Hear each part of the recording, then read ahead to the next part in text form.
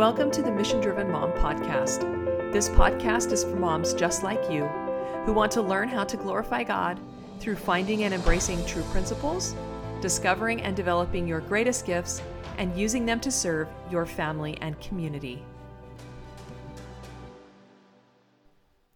Welcome back. I'm so glad you've joined me. I'm Audrey Ribdlisbacher. I'm the author of The Mission Driven Life and the founder of The Mission Driven Mom. And we're going to talk for the next few minutes about the subject of getting the book through you. This is something that I think people are very interested in, especially if they really want to read books that are going to educate them somehow, or if they've dove into better quality books or classics at all, and you're just kind of walking away from those books a little bit like, I don't feel like I'm getting it. I don't know what's supposed to be happening when I'm reading this. So I'm going to talk to you about some tools and tips and strategies that have made a huge difference. This is a topic I've studied and taught for 15 years. And so these are some of the things that are most important and are the most helpful for people in really making that book a part of you, especially because in our education, we often were taught to get through the book. And I think that's why this idea of getting the book through you is so profound for us, because that's ultimately what we really want. So Mortimer Adler, and I quote him a lot because he's kind of the guru on, modern guru on liberal and classical education, just recently read his Paideia proposal and Paideia program, which outlines how this kind of education ought to happen in a democratic republic, especially in the lower grades in the elementary through high school years, what he thinks education ought to look like. Some really good stuff in there, but he made a really important point. He was talking about classwork and curriculum and stuff when he said this, but boy, it sure applies to us when we're reading a book. He said that you can go into any class, and in our case, any learning experience, any book, with one of two goals. The first goal would be to learn all the predetermined material. And the second goal would be to become a stellar lifelong learner. In other words, to really get the book through you. Now, he says you might be able to accomplish both, but you can't set out to do both. One or the other is going to win. Now, the reason I bring this up first off is because when I talk to people who are just kind of getting turned on to wanting to read better stuff, sometimes this just is because there's some good self-help stuff out there and they're wanting to spend some time in those books. What I get a lot of from people is that they feel like they have to finish the whole book. So we're going to start out with me giving you permission to not finish the book. And we're going to talk about why you don't always need to finish the book.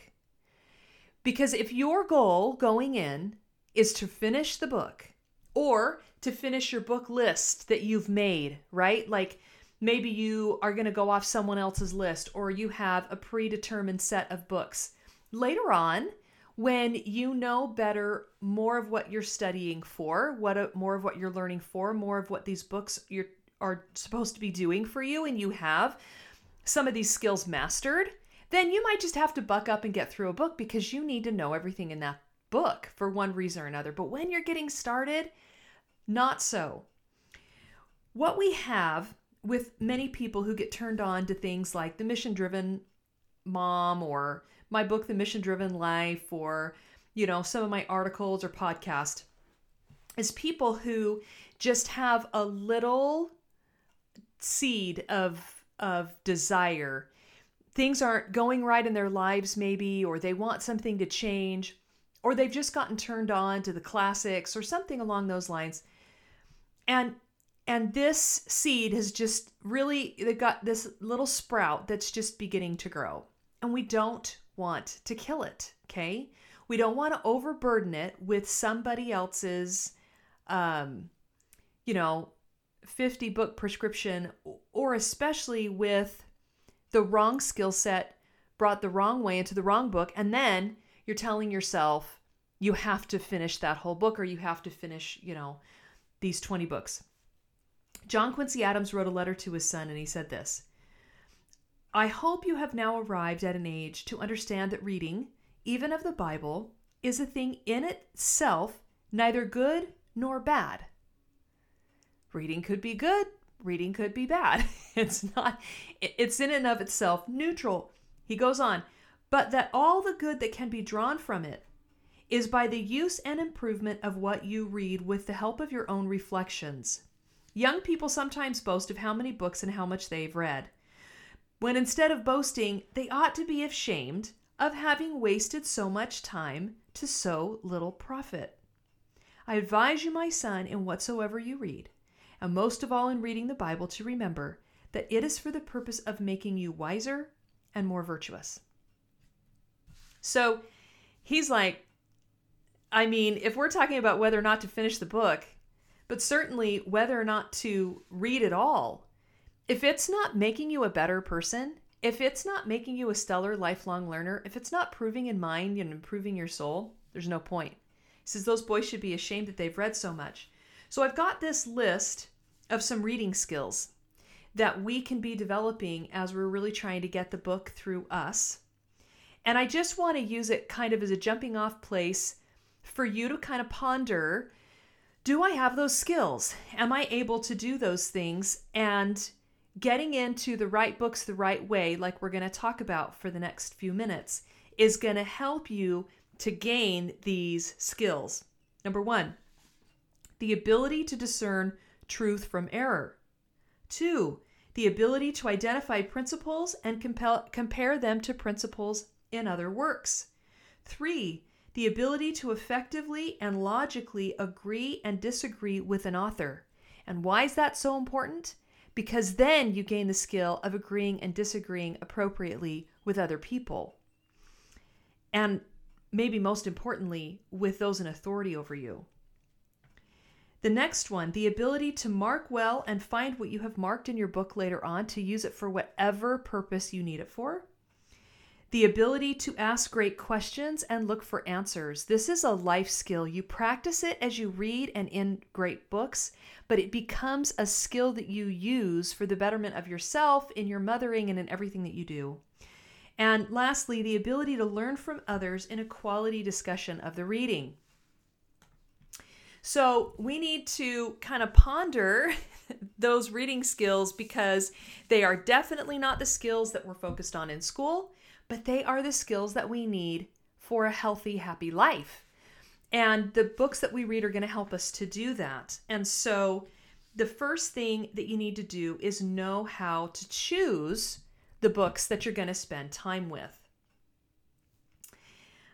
Robert Maynard Hutchins said, "The best education for the best is the best education for all." And what he's saying here is that when it comes to what to read, whatever is best is best. It's best for you because it's best for the best, and it is the best. Adler said it this way: the ideas and issues raised by good books are more permanent and more interesting than those that are raised by inferior books. In fact, the best books, great books as they are called, raise the most fundamental and lively issues of all. And so, of course, we want to spend our time in the best books, but this doesn't mean that you have to run out and read Archimedes first thing. It can be this gradual process of reading really good books and then improving in your ability to read more and more difficult stuff. It's a process, right? And we need to be patient with ourselves. So here's a few tips about choosing what you're going to read. Stay away from textbooks and stay away from anything that isn't an original source. You want to be in original sources as much as possible. So if it's a history, read the author who seems to you to be the least unbiased and who has spent their time in original sources. So at least that way You're only one person away from original sources. But again, remember, they get to pick and choose the information that they include in the works that they write, and they don't always choose the things that would maybe be most important to you, or that maybe would be even most pertinent to the story. So you have to be careful. Go right to that original source. If you want to learn about Columbus, read his journal. If you want to learn about Mother Teresa, read her journal. If you want to learn about an event in history, go to the source that's closest to that. C.S. Lewis says, "You are not, in fact, going to read nothing. If you don't read good books, you'll read bad ones."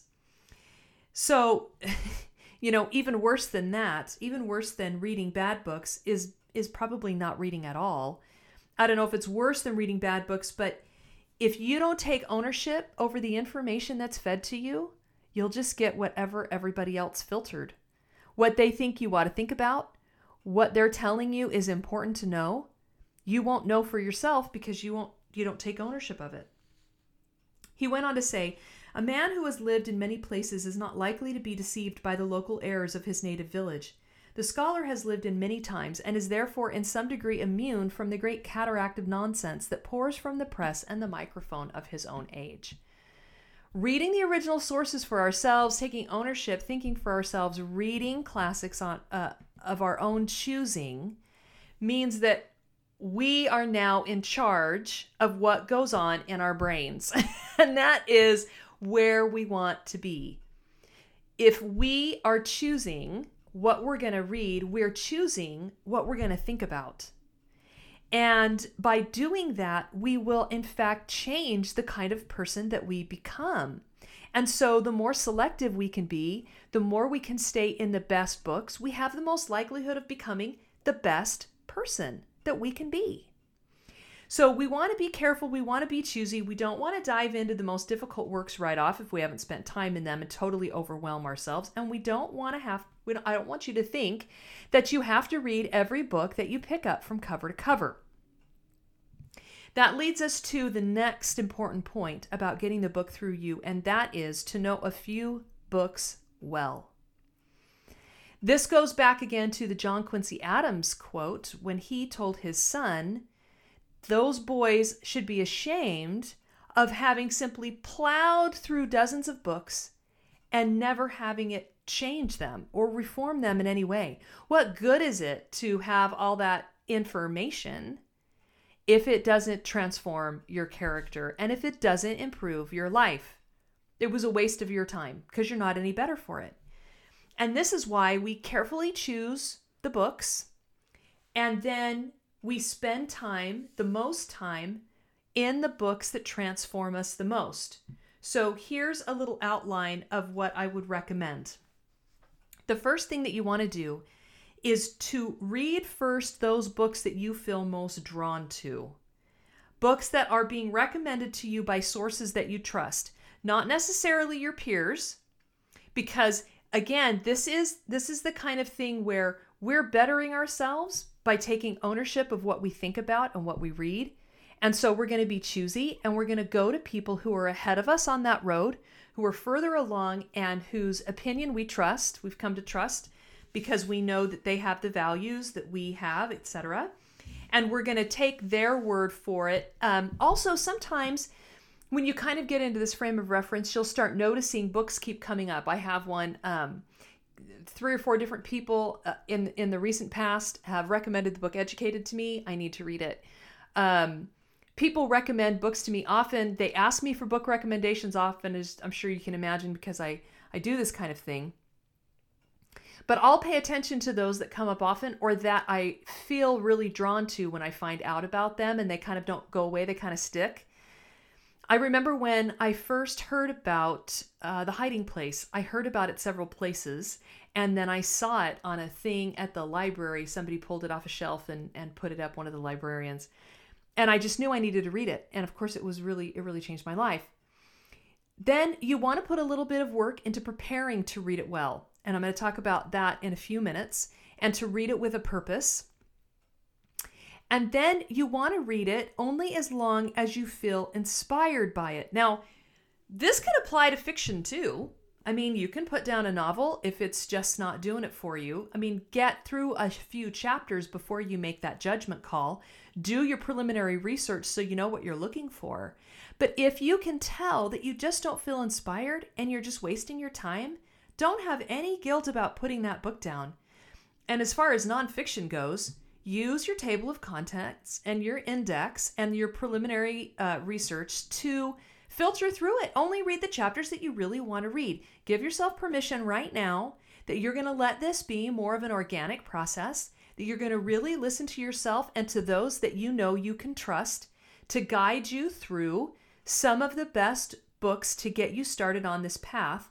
And when it's time to put something down, then put it down and go on to the next thing, because that precious little seed that's budded, that little tiny, beginnings of a plant that we want to nurture, we don't want to squelch those by doing things that will cause us to feel like it's a grind and totally uninspired.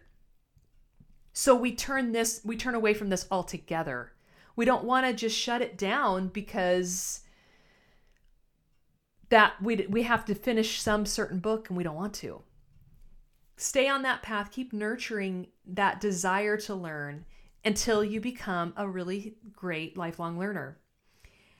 And then the last recommendation I would make is that when you have a book, like for me, The Hiding Place and some others, Tell Two Cities, when it's had a profound impact on you, reread it often. Go back to it again and find out and revisit those feelings, those truths. Look for more that you can glean from that, more lessons, more inspiration. Let it nurture you, because that for you is a book that really nurtures your soul, and you ought to return to it. Sometimes there's like modern works that, especially in nonfiction, and they might teach us a concept and we have a paradigm shift, and that's all we needed from that book. And rereading it isn't necessarily going to be helpful. But especially in, poetry, plays, histories, nonfictional works, things about people, those really can be things that help us really not just be our best, but want to stay our best. I give the example often that for years and years, when I go to bed at night, I think of Corey in the concentration camp, and I feel so blessed that I have a bed and a pillow to go to sleep in, and it makes me just admire her and want to be like her. Now, as we kind of feel drawn to certain books that we're going to spend some time with, they seem of value, they've been recommended by people we trust, we've been drawn to them, we're going to put in a tiny bit of effort at the beginning to learn a little bit about the book. The first thing is we're going to get to know the author. It's interesting because there's liberal arts programs in the country that I know specifically won't let the students research the author because they're afraid that will create bias in the student's mind and they won't get as much out of the work. I'm not worried about that. I want you to have the best opportunity to get the most out of the work the first time through. And I think it's valuable for you to know who the author was, when they wrote it, why they wrote it, what's the story behind this book that is really worth your time. And you'll use that information in learning about the author and then learning the background of the book to determine for yourself something that I sometimes call your why. So what is it about this book that you want to get out of it? When I was reading Jane Eyre, it was all about self-discipline. And I went into it knowing that I wanted to understand how Jane went from A to Z. One of the other things I'm going to tell you to do that you might or might not do, but I'm going to tell you, if you don't want to have to read, especially a novel twice, learn the plot before you read it. And it's funny, in our day and age, you get onto YouTube or whatever, and there's all these book reviews. Oh, don't give me any spoilers. I don't want to give you any spoilers. But the truth is, knowing the plot does not ruin the reading. When it's a book worthy of you, it won't matter how much you know about it before you read it. It will still elevate you. Because there are things in that book that are above you and beyond you that you can learn from. And there are truths in there that will change the way that you think about yourself and about the world. And you won't be bogged down by focusing on the plot. You'll be looking for how the plot unfolds and why, and what the character development is, and what those principles are that you're looking for. So I recommend it. I think it's valuable. I have pages and pages of notes on Jane Eyre and how her self-governance changed her and changed the people around her, and how she was able to be principle-centered at a time when it seemed like principles didn't matter at all. So that's what you're going to do to prepare to read. It doesn't have to take you very long. Like, half an hour. Just look some stuff up online, research around a little bit. Sometimes there'll be an intro to the book you might want to look at, or sometimes there's a really short author bio. But I highly recommend you spend a little time getting to know this book that is worthy of your time. And then as you read, there's all kinds of stuff about how to mark a book that I could tell you. But just to get started, mark quotes. Just simply do this by bracketing it somehow, putting a little Q there and putting a page number at the front of the book so that you can find that quote again. And then if you want, the next thing I would recommend that you do is write the 5 types of questions. This is going to be probably the hardest thing I'm going to ask you to do in terms of really getting the most out of the book. You'll learn those 5 types of questions in my article, From Opinions to Principles. You can get that at the Audrey Ribdlisbacher website, audreyribdlisbacher.com, and it's on the principles page. And that will introduce you to the 5 types of questions, and you'll understand what I mean by that and why they matter. And then you'll just start asking those questions and tracking your questions. And as you do that, you will begin to learn what it means to have a conversation when you read. Because it's really through that question asking, and I encourage you to write those questions in the book, that you are really doing some much better thinking. I mean, it ramps it up 10 times. And then, of course, the great part is that you're ready for a discussion on it, whether it's with your kids or with your husband or with your friends, or whenever it might be useful to discuss that book, which I highly recommend you do when you're done.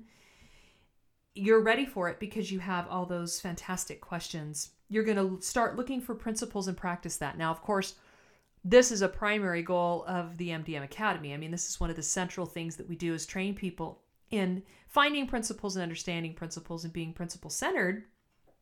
But you can start practicing now. I introduce you to that idea a little bit, give you some examples from Jane Eyre in the article, and you can get started doing that. And then when you're all done, whether you read a chapter or whether you read the whole book, decide something valuable from that work that you're going to take away from it. Some small way, or maybe sometimes a big way, that book is going to transform your life, so that every book that you read has a positive impact on your life. The last thing that you've got to do when you're done, actually not when you're done, when you're actually reading along in the book, is compare it to your scripture. Now, best books are the kind of books that are worthy of your time and attention, worthy of you. Mortimer Adler said that the best books are over our heads, and we shouldn't condemn our head to its present low altitude by not spending time in them. And so we want to think better than we think now. Albert Einstein said that we can't solve the current problems that we face at our current level of thinking. And so if you're trying to solve problems in your life, or if you're just trying to be inspired and motivated, or if you genuinely just want to be a better person, whatever your motivation is for listening to this podcast, for being involved in anything that we offer, for picking up books, make sure that they are worthy of you, that they are better than you and can elevate you and can bring you up above who you currently are. So much of the publishing and so much of the reading that goes on in today's world keeps us right where we were. It's entertainment, which is fine, as long as it's, quality. There's nothing wrong with being entertained, but just understand, You're not going to get the book through you. The only kind of books that you can get through you are the kinds of books that are above you, that have something to teach you, that contain principles and eternal truths of human nature and natural law that can help you to be more than you were, to really expand who you are. So as we compare this to Scripture, of course, Scripture is the best book, right? And so we want to spend time in that, preferably daily. That's one of the first commitments we make in the MDM Academy, is to read Scripture daily. And then in the workbook, there's actually lines to find scriptures that correspond with the principles that are delineated. You look for those principles in the books, and then you find them in Scripture. And it's really a quality exercise. You can practice doing that and looking for principles and aligning those with Scripture, because all truth is connected. And those truths should connect. If you've really found a truth, it will connect back to true principles that you'll find in Scripture. John Quincy Adams said this: "I have myself for many years made it a practice to read through the Bible once every year. I have always endeavored to read it with the same spirit and temper of mind which I now recommend to you. That is, with the intention and desire that it may contribute to my advancement in wisdom and virtue." And he said he would read the Bible pretty much an hour a day. And, that really created such an incredibly sound character. John Quincy Adams was our only political leader to be president and then accept a lesser leadership role in government in the House, and fought slavery until almost his dying breath. So there's a lot to the kind of person that the classics can make of you. Of course, John Quincy Adams read the best of the best, and he even says, "I've read everything. The Bible's the best." I mean, Scripture contains truths of all kinds, and it's really incredible. So John Locke said, now John Locke is still relevant today and still is having impact today, but he was a 15th century thinker who had a huge impact on the founding generation. In fact, he's quoted in the Declaration. James Madison studied him extensively, and this was something that John Locke said that had a big impact on James Madison. He said, "The Holy Scripture is to me and always will be the constant guide of my assent, and I shall always hearken to it, as containing the infallible truth relating to things of highest concernment. And I shall presently condemn and quit any opinion of mine as soon as I am shown that it is contrary to any revelation in the Holy Scripture." So the Scripture is the constant guide of my assent. If you can prove to him that any of his opinions are out of line with Scripture, he'll quit his opinion and adhere to what the Bible says. And that's what we've got to do, right? We've got to align ourselves with the greatest truths in order to really get these books through us. And that's why, when it's all said and done, we want to take that one theme, that one idea that made such an impact on us in this book that was worthy of us, and implement it, apply it somehow. Make yourself a little bit better, a little bit closer to truth and a principle-centered life through applying that truth that you found.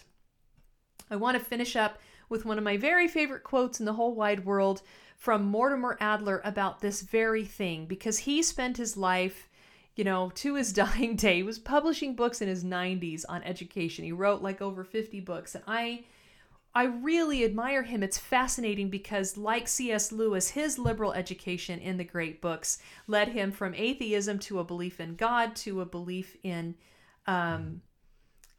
Christianity. And I think that's really cool. But ultimately, he had so much to say about what we deserve as human beings. Like Hutchins said, we deserve the best. You deserve the best. And, when we turn away from important works in history, in poetry, in theater, simply because they seem hard, we are cheating ourselves of the opportunity to grow. And of course, that intellectual growth leads to spiritual growth, and we just enjoy this richness about us and a depth of character that other people can't attain unless they're willing to submit themselves to that path. So that's my challenge to you. And here's what Adler said that is my favorite quote, one of my very favorite quotes. He said, "I hope that as you learn to read, the heavier reading you once put aside will cease to be burdensome. You will enjoy learning, and all books will become light in proportion as you find light in them." That is what we're really talking about. Light. And those books will be light. They won't seem hard and heavy and burdensome when they have truly enlightened us and improved our character and made us more than we were. Thanks so much for joining me. If you don't have your own copy of The Mission Driven Life, head on over to themissiondrivenmom.com and grab your free copy, and I'll see you next time.